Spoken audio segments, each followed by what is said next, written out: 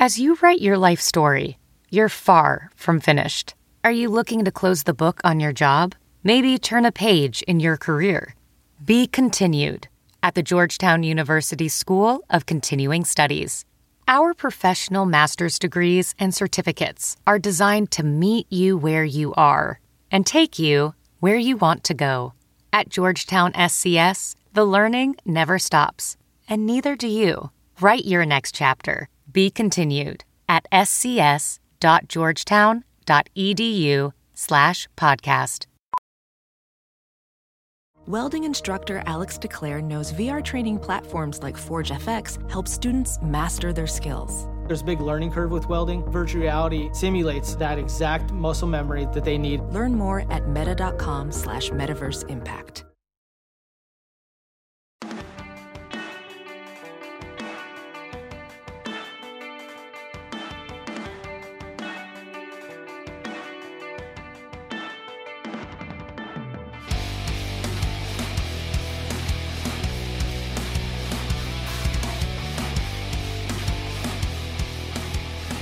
Welcome back to the Bootleg Football Podcast, Combine Edition.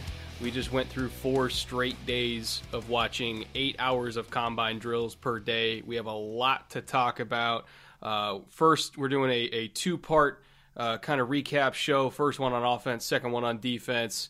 But before we get to all that, 2 most important questions of the day to my wonderful co-host, EJ. First things first, what are you drinking?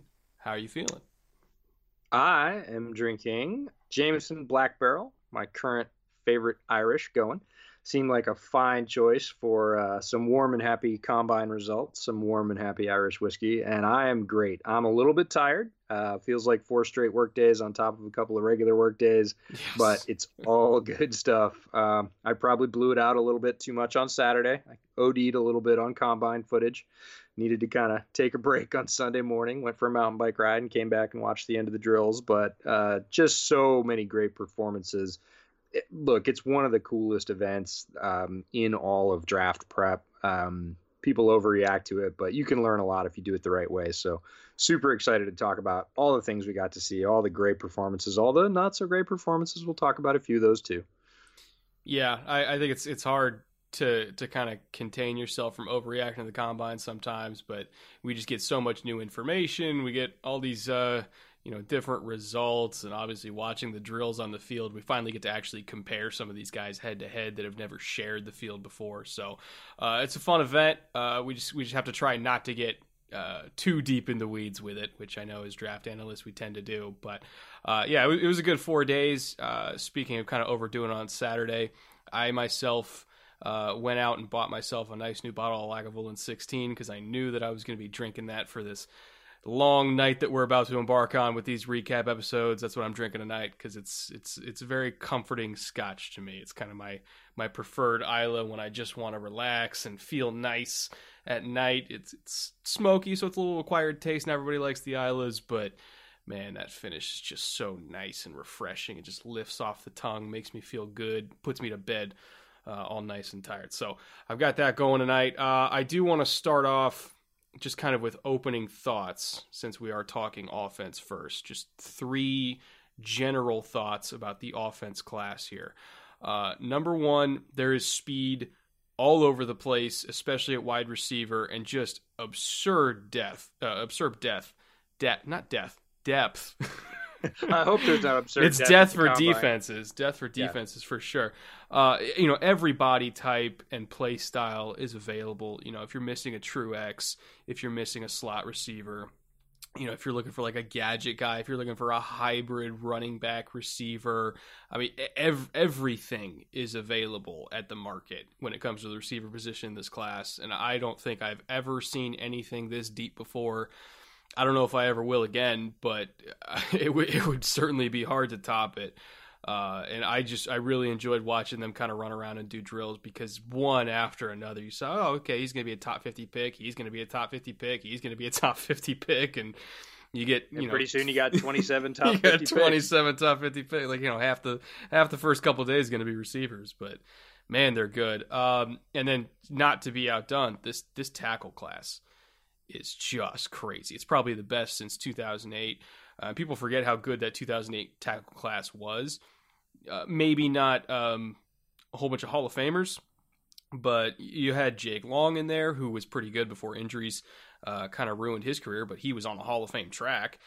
You got Brandon Albert, you had Ryan Clady, you had Gosser Cherilus, Dwayne Brown, who's obviously still playing at a high level. I mean, there was a lot of tackles in the first round in that group, and at least 5 out of the 7 that went in the first round worked out. And I think we're going to see the same kind of depth and overall success of the tackle class this year because there's just so many of them. And then third, maybe not as top-heavy, is the running back group, but in terms of values, there's a lot of values that people are going to get on day 2, like true 3-down backs that I think are going to make immediate impacts, who I'll talk about in a little bit. But again, maybe there won't be a first-round running back this year. I kind of lean towards there won't be, but there's going to be a ton of them in round 2 and 3, and at least I think 5 or 6 of them are going to be starting pretty quick in the league. Yeah, I think running back is kind of the shadow sleeper right behind wide receiver. Wide receiver, if you're at all familiar, if you watched any of the combine, you got to see Daniel Jeremiah, the NFL.com draft analyst. Great guy, and he says right now he's got 27 wide receivers graded in the top 3 rounds. Now, to put that in perspective, the highest number of receivers I think ever drafted in the modern era is 35 overall in all 7 rounds. So he's got 27 guys in the top 3 rounds in this class. That's ridiculous depth. There's so many good football players who are going to get picked much later down just because there's just this OD of wide receivers. And like you said, so many types. But I think running back is right behind that in terms of it doesn't have as much publicity. Like you said, it's not necessarily as top heavy. There isn't that guy or 2 guys that you think, oh, those guys are absolutely first rounders. There's definitely running backs that could get picked in the first round. But again, because of the tackle depth, because of the need for quarterbacks, those guys are going to get pushed down and they're going to start going off the board in the second. And I'm with you, second, third, even fourth. There's going to be a bunch of very good multi-role backs who are capable of contributing in the running game, in the passing game, big play, special teams. And not too many people are talking about the running back class overall because it's being overshadowed by its big brother in this class, the wide receiver class. But they're there, the talent's there, and some of them really showed out at the combine. Who would you say, in terms of bigger names that stood out? I think you and I can just kind of give 3. Who's like the 3 big names that I think stood out to you? Yeah, there were so many. I wanted to stay away from wide receivers a little bit. I didn't manage to. The first one that just really popped off the screen to me was Tristan Wirfs, Iowa. I had written a combine preview article for Windy City Gridiron. Wirfs was my guy to watch in the tackle class. Again, like you said, there's 5 or 6 really good tackles that could go in the first round. And I don't think that's hyperbolic. I think 6 tackles could go in the first round pretty easily. There's just this pent-up need, desire, demand, whatever you want to call it. We haven't seen a tackle class this good. There's always a short supply. Everybody needs one.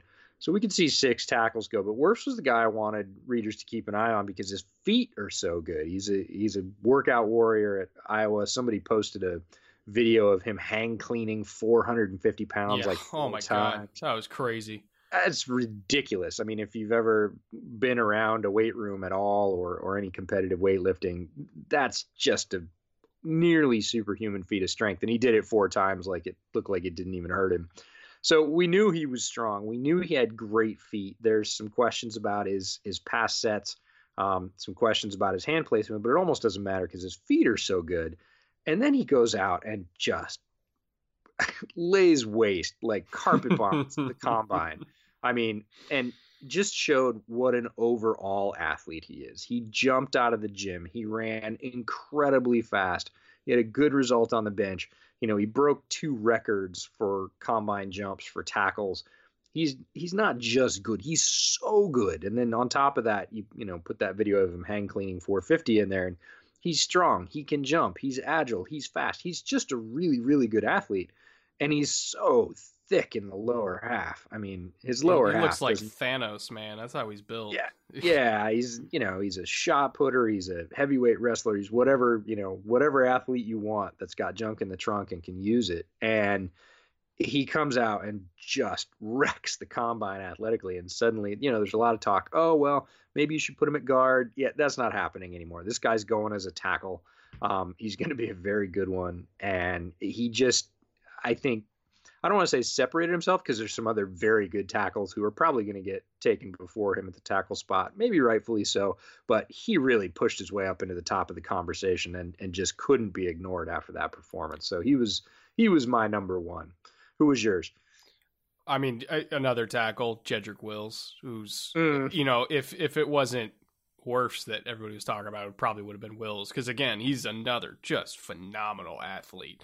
At the tackle position, not as freaky as Wirfs. I mean, Wirfs is one in a million, but in any normal year, Wills would be considered the guy. I will just say this about Wirfs and guard. I don't hate him playing guard, because I know he can, and he would be an all-pro there. I really feel that in my bones. It's just somebody that athletic. If you're trying to match up with the super quick 3 techs of the world, you need a guard with tackle feet. Aaron Donald, Grady Jarrett, all those kind of guys. So I can see the value of him playing guard in that respect, just because 3 techs are getting faster and faster these days. You throw in Chris Jones too.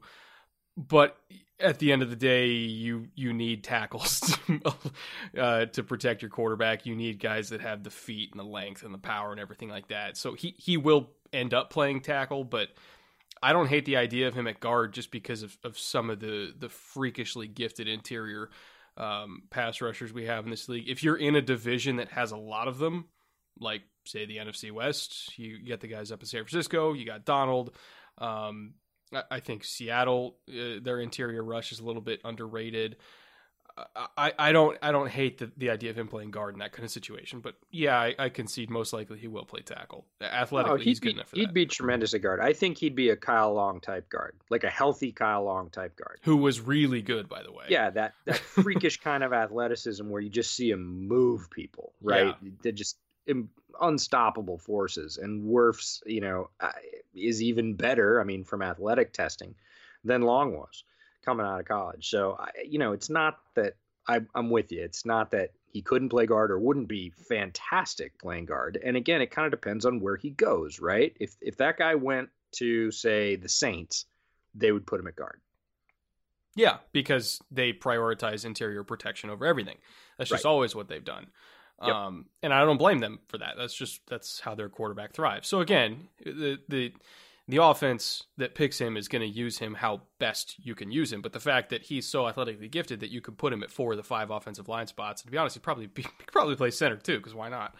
The fact that he can play any spot in the offensive line at minimum a Pro Bowl level, in my opinion, that speaks to his value. So I think there is really no ceiling on his draft stock because of that, because he fits literally every team.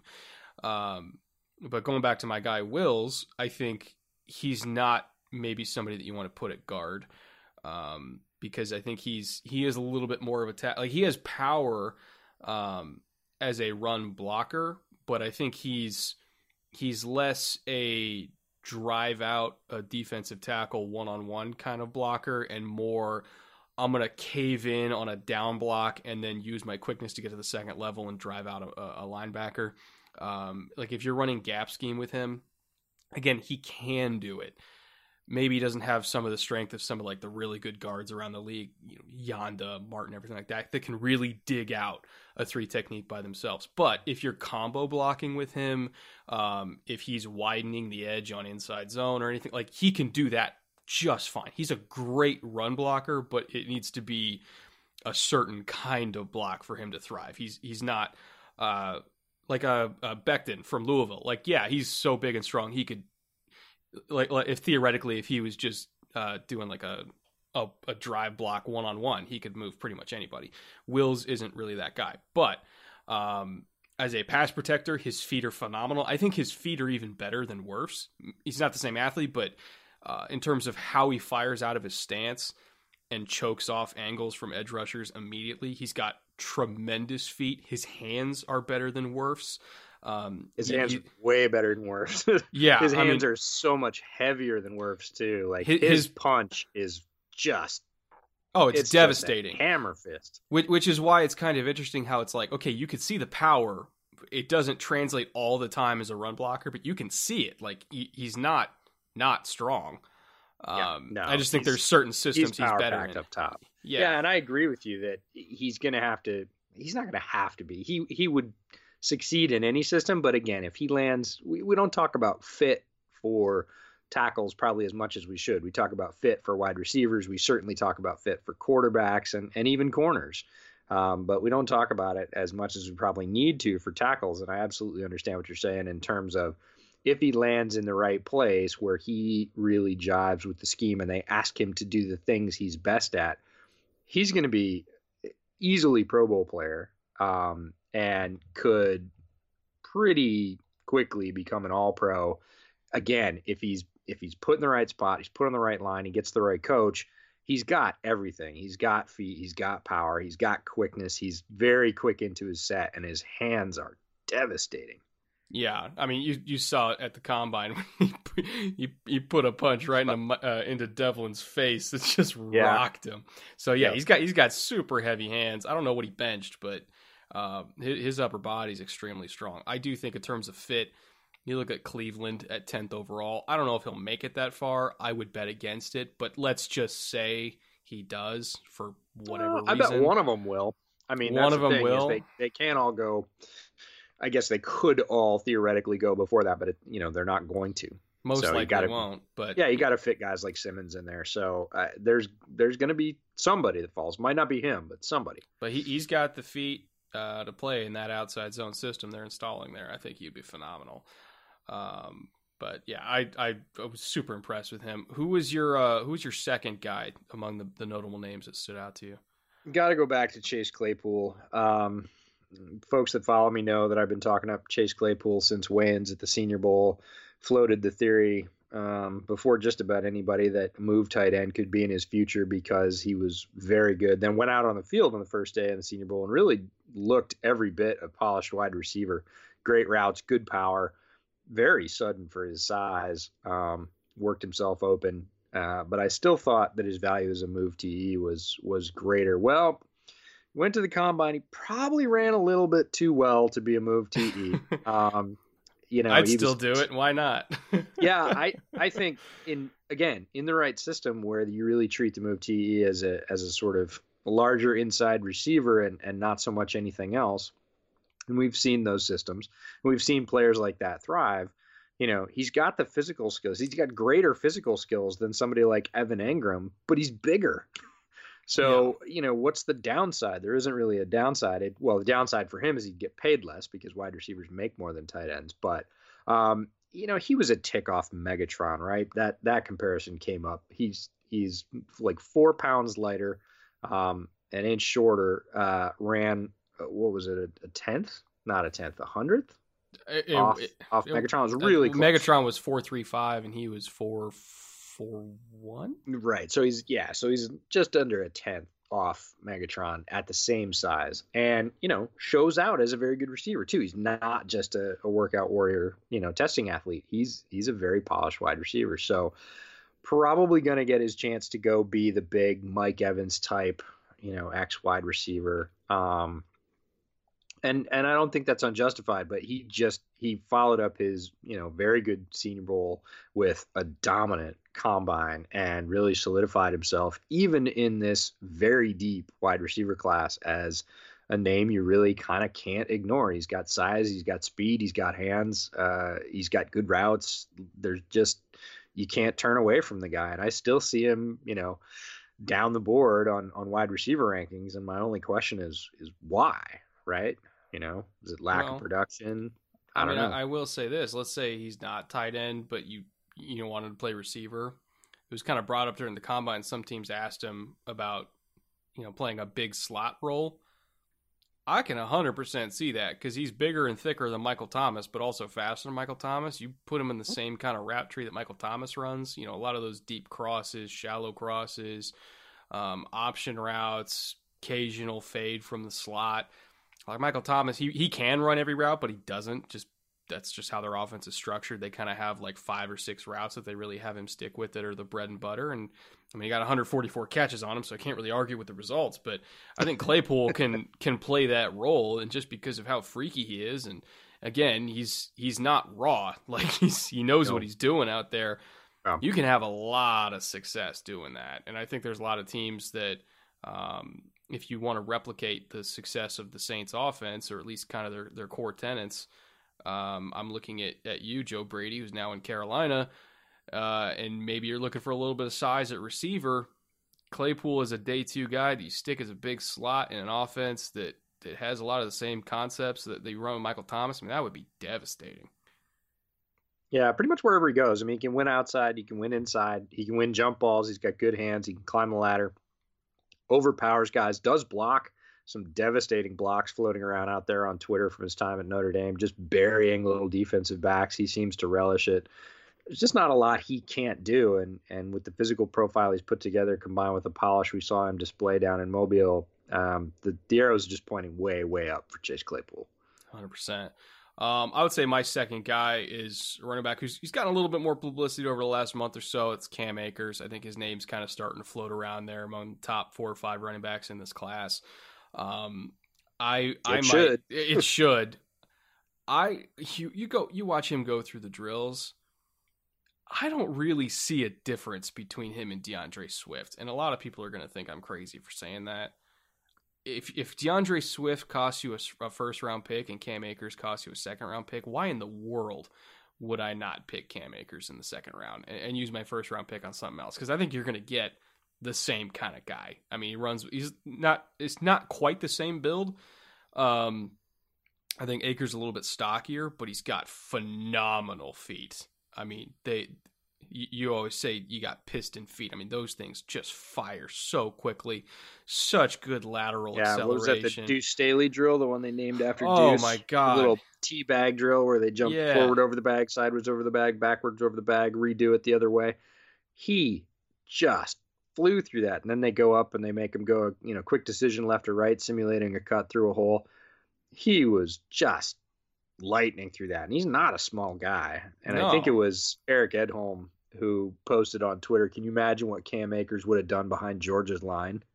Oh my God. I think he would have outproduced Swift. I'm honestly believe that. I don't doubt it. I mean, it would have been very close, if not better. And that alone is enough to think of Cam Akers in the top tier running backs in this class. And I think the league knows. I think people are paying attention and realize that his supporting cast, his offensive line at Florida State, was a mess. They realized that he was a talent that was stuck in an offense that didn't really, really bring out or allow him to bring out all the gifts that he had to bear to every game. So they know, but there's still that hesitancy about production and just putting him down a tier, and somebody's going to get a value. They're going to get a back, a really, really good 3-down back, a little bit farther down than they would have because his college system wasn't ideal. And remember, he's a former quarterback. He was the number 1 ranked running back out of high school, but he was a Wildcat quarterback, and he can throw. Florida State had him throw a few times, and other than the versatility that he brings as a runner, a receiver, a blocker, special teams, there's some double pass stuff you can run with him that would just kill people. Like he's arguably the most versatile running back in this entire class, and I love everything about him. He's going to go a lot higher than people think. I would say my third guy, just to kind of round out my trio, everybody loves him, everybody talks about him, but CeeDee Lamb, man, it's still kind of a debate among who the number 1 receiver is for a lot of people between Lamb and Judy, and Ruggs kind of sneaks in there for a few people. Brad Kelly, I think, is very partial to Ruggs as his top guy. But CeeDee Lamb showing out as a route runner, his ball skills, he ran... he didn't run a blazing 40, but it was enough. It was enough for me. I mean, 4.51, the average 40 for the top 10 receivers is like 4.53. So if you're in that ballpark, that's good enough. And I think he I don't want to say he separated himself, but he showed that he belonged in that discussion for top receiver. It wasn't just all Jeudy or all Ruggs. And I think he firmly put himself on the map for a top 10 selection, most likely to Arizona. Yeah, I think CD, we'll talk about this a little bit when we get to the defensive side of the ball in the next podcast, but there is something, people say the combine, doesn't have value, and it just has different value than a lot of people think it does. But one of the sort of hidden values of the combine is alpha guys being alpha, right? Guys showing up who are at the top of the charts, in the conversation for top 3 at their position. And instead of showing up and not doing any of the drills or waiting until their pro day or just saying, no, I'm good, they show up and they show out. And they just sort of put their foot down. And that's what alphas do, right? They just put their foot down. They're like, nope, nobody's coming by. It's my spot. I deserve it. Just reminding everybody. And that's what CD did. That catch he made in the corner on the fade drill. Yeah, the little pirouette. Yeah, bringing 2 feet in and then, going directly into a tuck and snapping up like it was nothing. I mean, that just shows the sort of inane amount of body control that he has. He's got great size. He's obviously in tremendous shape. Like you said, the 4.5 is fine. Nobody's going to care about the 4.5 because he runs great routes, very good hands, understands the position, can run the full route tree. There's just nothing he can't do. And when he can do it that well with that much polish, I mean, the first guy that came up and congratulated him was Jerry Jeudy. Jerry Jeudy went up, dapped him up and was like, hey man, that was something. And when Jerry Judy's doing that to you, that you're in that conversation very, very solidly. So I completely agree with CeeDee Lamb. I'm going to go to another wide receiver, which is Justin Jefferson. And not a guy that I've been super high on, not a guy that I've been low on, but there's just so many receivers. We've talked about this, and one of the sort of things that happens when there's that many receivers, which we really haven't experienced before, is really good guys getting sort of lost in the wash. And we talked about this a little bit with guys like Michael Pittman from USC, who looked tremendous on the first day of the Senior Bowl, and really, I think in any other year would be a lock to be a first-round wide receiver. And, Justin Jefferson, huge year with the national champs, Joe Burrow throwing to him, but he just didn't nothing really stood off the page for me with Justin Jefferson. I thought he was good, but he was one of those guys in the wide middle of the wide receiver class. And he comes into the combine, runs extremely well, and shows, I think pushed himself back up into that possible late first round consideration with just an excellent overall combine, tremendous athletic showing, really good in the field drills, just kind of, again, reminded everybody, hey, I'm here. I know there's a lot of other good guys, but don't forget about me. I'm better than just Joe Burrow, right? And that stood off the page to me. It definitely elevated Jefferson in my eyes a little bit. Yeah, I didn't expect 4.4 out of him. I mean, I didn't think he was slow. I just didn't expect 4.4. And I think he's been cast as kind of like solely like a big slot. Again, Michael Thomas, not a huge burner, great route runner, great hands, great body control.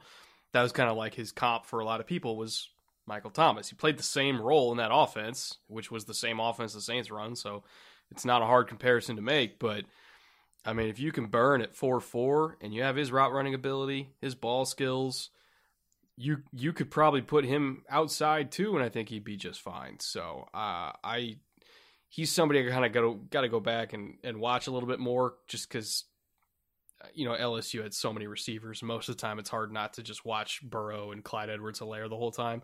So I got to do a little bit more work on Jefferson to figure out exactly where I'm grading him.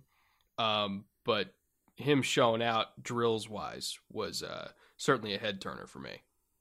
Yeah, and another guy like that who is not a wide receiver, but we talked about the running back class being the shadow of the wide receiver class, is Jonathan Taylor from Wisconsin. Now, it's kind of hard to put up as many yards and have as much production as Jonathan Taylor does and be any kind of overlooked or forgotten. And I don't want to say he was forgotten because that's overstating it.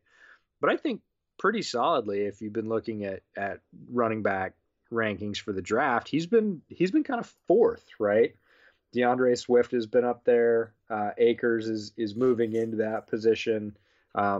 Edwards-Helaire is up there just on the strength of his profile, and he's a great running back. I love Edwards-Helaire, but Jonathan Taylor's kind of been hanging out in that fourth, sometimes even fifth spot, because a lot of people have questions about his ability to catch. Obviously, he's a great runner, and there were some questions about his speed. Taylor comes out and runs a 4.39. Yeah, he was moving. He puts a stamp on it and says, oh, by the way, yeah, almost 2,000 yards and 4.39, and then goes out in the catching drills and looked way more fluid than I expected. He looked really, really comfortable catching the ball. And again, this is just, hey, the Wisconsin offense doesn't throw to the back a lot. I think he had 12 receptions this year, playing in his regular season games. And that's not, I think Edwards-Helaire had 55 for LSU. So just to illustrate the difference between the two offenses. So, the modern passing offense in the NFL, running back is a part of that. They need to run routes just as much as they need to run the football from the backfield. And here comes Taylor and says, yep, I got great production. Nobody questioned my physical skills running the ball. I'm going to look comfortable catching it. And, oh, yeah, by the way, I'm going to do a little cherry on top of the sundae and run a 4.39 fastest of all the running backs. Guys, don't forget about me. I think people forgot that, he was a track star. Like, he's not unfamiliar with how to get out the blocks and running at 40. So it was really funny to listen to all the Wisconsin guys. They're like, you thought Jonathan Taylor was slow? And I don't think anybody thought he was slow, but they're like, you haven't been paying attention. Like, Taylor's fast. But I don't know what the over-under line on his 40 was. I guarantee it wasn't in the 4.3s. No, I think it was like somebody made money. It was 4.49, which right. And he ran 4.39, so that's just crazy. You made some money if you bet the under on Taylor's 40 time, which in hindsight, again, track star, lot of production, looks like it would have been a very good bet. But just another guy that sort of said, hey, don't forget about me. A lot of talent here. I understand that, but I'm part of that talent. I think part of the reason why I think people think that Taylor is slower than he was is his running style, like his gait. Keep in mind, he's said multiple times that his favorite running back ever is Arian Foster. And he runs, like his actual like running motion looks like Arian, where it's very smooth. It's a little stridey, but he's moving, and just like Arian, he obviously didn't time like Taylor did, but he moved faster than he thought I did because he was very smooth in everything he did. Yeah, covered a lot of ground while he covered a lot of ground while he was doing it. Like he could break off long runs where he didn't look like he was moving that fast, but he's outrunning DBs. And Taylor's the same kind of way, just with even more juice, where he doesn't look like he's moving at low 4.4 speed, but the angles are still getting burned either way. So I think it's nice to see him finally get respect as the athlete that he is.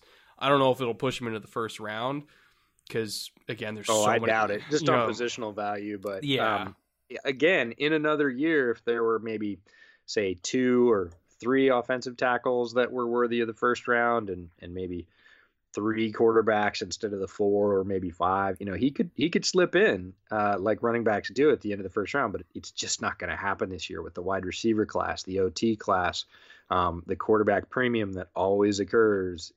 I would be highly surprised if Jonathan Taylor was a first round pick, not because he's not a first round talent, but because how do you slot him in? There's only 32 slots in the first round. 32 slots for 64 players that we all think are first round guys. But yeah, man, this offensive class is really fun, especially at the skill position. Why don't we go with 3 for the road? These are 3 players who turned our head a little bit. Maybe we're not super familiar with them yet, but just watching with the combine kind of left an impression on you and somebody that you're going to definitely hit either for the first time or maybe kind of circle back for a second time, try to get a better look. Yeah, so we talked a lot about the top of the offensive tackle class, the 5, 6, 7-ish guys that are really getting a lot of attention. Everybody's always looking for that mid-tier tackle, right? The developmental tackle. Who can I get into the backup rotation now that maybe takes over for a starter 2 or 3 years down the road? We've looked at guys. I've looked at Calvin Throckmorton from Oregon. He's going to go in the lower rounds. There's a couple other guys at tackle, Matt Peart from UConn. But one of the names I hadn't heard was Ezra Cleveland from Boise State. And Ezra Cleveland comes out. Ezra Cleveland comes out and tears the top off the athletic testing for tackles at the combine. Really, again, pushing himself into a different conversation, not that top round conversation, but that, hey, you should be considering me in the sort of middle rounds. You want to developmental tackle. I've got tools for days. So I've not seen Ezra Cleveland's tape. I will now. I'll absolutely go back to that. Another guy was a running back. We talked about the running back class, but a guy out of Louisiana Lafayette, Raymond Calais, came out, ran a really good time, looked very smooth in the field drills, really opened my eyes. I was like, who's this guy? Because, again, there's a stack of running backs. I think I have 21 running backs on my watch list, and he wasn't on it. Well, he's on it now, so there's 22. And then back to Boise State, just so many wide receivers. There's bound to be one stuffed in there that you haven't seen or didn't pay enough attention to. For me, that was John Hightower, Boise State. Came out, ran a 4.43, jumped 38 vertical, 122 broad. He's 6'1", 189 pounds, not a slight guy. Looked really smooth in the drills. Hands look good in the gauntlet drills. Here's a guy that's probably going to go in the 5th round, maybe 6th round. It's almost zero name recognition. And again, there's 27, 28 wide receivers that might go before him. That's just a lot of pass catchers, and not every team needs that many. So here's a guy that's going to be forced into the lower rounds, no fault of his own, but certainly looks like he's got a lot of talent. So I'll be spending some time with Boise State tape. Yeah, I'll second Ezra Cleveland. He's not one of my 3, but his wave drill was just whoa. Yeah, he can move at his size. He can really move. So I second that one. I'm definitely gonna be taking a look at him. And speaking of offensive linemen, that I'm gonna be taking a second look at Matt Hennessy, who I watched a little bit after the Senior Bowl. He was solid at the Senior Bowl. Don't get me wrong, but the way he moved at the combine made me think like, okay, now we're thinking like, okay, he could be a top tier zone center with how he was moving, and especially how when they were doing the fold block drill, and how where he's just snapping, he's out leading, and he's 10 yards down the field just looking to pick up work, and I'm like, okay, a center with that kind of movement skills, lateral agility and pass protection. I didn't think he was that strong, which, again, that's something I got to look at again. At the Senior Bowl, I felt like some of the defensive tackles beat him up with power, but just in terms of pure feet and pure athleticism and space, very, very impressive. Same thing with Austin Jackson. He's a tackle I have not watched at all yet. You're in for a treat. But he went through the drill. Same thing with Ezra Cleveland. I was like, okay, who is this dude with the feet? Because it's another one of those things where it's like there's just tackle after tackle after tackle, and they're all super athletic in this class. So he's definitely one I want to get to. I just got a hold of USC tape like this week. So yeah, 2 things to remember about Jackson. One, he's coming off an injury, so he's not quite fully healed, right? He's not back to that full power about a year after a knee injury. Yeah. He's getting there. He's close. So he's going to basically kind of come into the league at full strength with full snap, almost a full year removed, or just a little more than a full year removed from the injury. The other thing is he's 20. Yeah, he's young. Yeah, he's 20 and he's doing what he's doing. He's not even done growing yet. No. So Jackson is one of those guys that might slip through the cracks, be in that second tier of tackles, and provide an excellent value. Yeah, he's going to be fun. Just judging off pure athleticism in the drills alone, I think he's going to be fun to watch. Hopefully I can get a hold of that Iowa game where he went against Epinesa, because that was probably the best test that he faced all year, other than if you win against the Utah guys too. Yep. And then the last one I want to watch, just because I have watched Alberto, but Alberto running in the combine was not the Alberto that ran on tape, and I want to figure out where the hell that speed came from, and if I just missed something. Not that I didn't like him. I thought he was really good in the red zone, but you're that big and you run in the 4.4s, that screams seam stretcher and yak monster to me, and I got to figure out if I just missed something or if he's a workout warrior. I don't know. So yeah, I don't think you missed anything. One of the guys I write with at Windy City Gridiron is actually in school at Missouri right now, Jacob Infante. Great draft analyst if you're not following him, by the way. And he saw every game from Missouri, every home game from Missouri this year. And he came on social media after Alberto ran that and said, "What? Like, he's seen the guy up close every home game this year, and he's just like, I don't know where that came from. Like, I don't know what that is. I'm as surprised as you all are. And that's saying something for a guy that covered the team as a home reporter. So, I'm not quite sure where that came from. I didn't see it on tape. I too have watched him. He definitely has some raw physical gifts. He's big. He's fast. I'd say he's fast. I 4.4. I would have told you were nuts. I would have said like low 4.6s, and that would have been fine at his size. But 4.4 was just a bolt out of the blue, man. That was craziness. Yeah. So we got a lot of work to do on these guys, especially second looks on these guys, because the combine, it's not like it changes the grade drastically, but it does make you kind of maybe reconsider some things and maybe make you kind of go back and try to find the why behind your initial notes and see if maybe you just misinterpreted or what. So there's a lot of guys that we'll have to circle back on, but that's just part of the process. And as we still got a couple months, and as we kind of get into it, maybe we'll be able to refine these grades a little bit. But it was fun. I really enjoyed watching all these skill position players go through it, this very special tackle class go through it.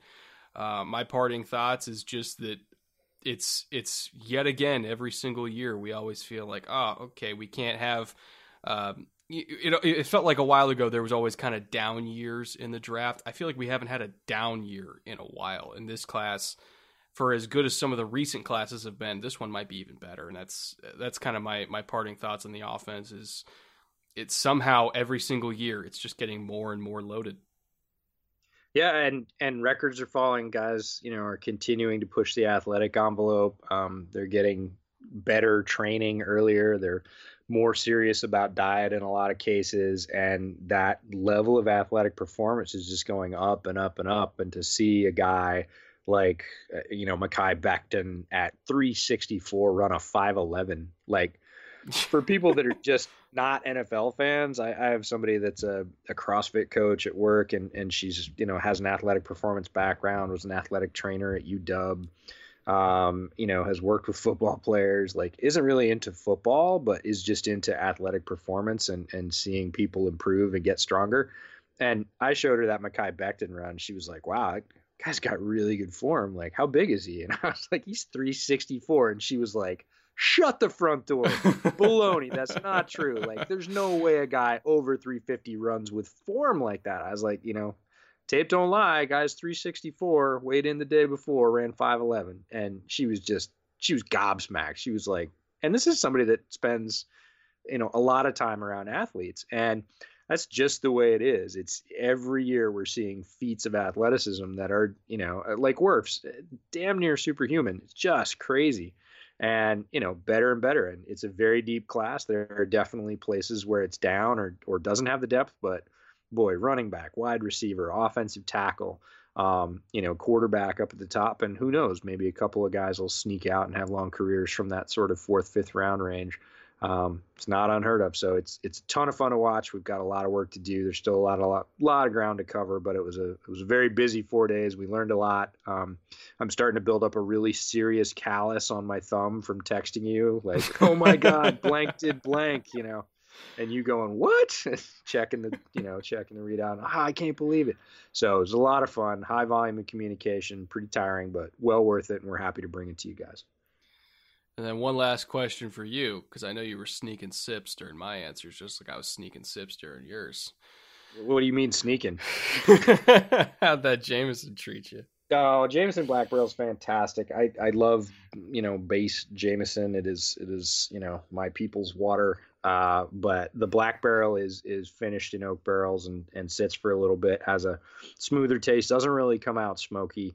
Has a little bit of, it's not sweeter, but it definitely has a little bit more sugar in the body. It's a little bit, it's a deeper brown than the traditional light golden sort of Jameson. It's just lovely stuff. It goes down really easy, maybe too easily. And it's just like the Lavgalen is for you. It's something I can drink that feels familiar and lovely. Speaking of, how'd yours finish up? I know you've had it before, but how'd you like it this time? I mean, it's my favorite Islay. It always will be my favorite Islay. It's just because it's not like an Ardbeg that just blows your face off, or some of the Lafroigs will do that too. You know, it's like you get the smoke, you get the peat, you get all that.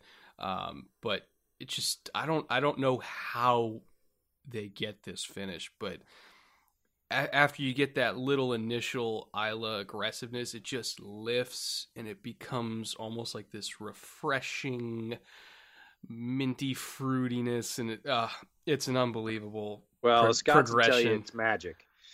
Yeah, I mean, I can't, I don't know how they do it, and year after year, God bless the people at Lagavulin. You guys make a wonderful Scotch that I will drink for the rest of my life. There you go. But yeah, thank you everybody for joining us. Tune in. I don't know when we're releasing the second part of this, but we'll be doing defensive preview right after this. I'm going to continue drinking my Lagavulin for that one. As good as this offensive class is, the defensive class is just as good. So make sure you stay tuned for that. Hope you enjoyed this show. We'll be back soon with the defensive recap. And until then, see you later.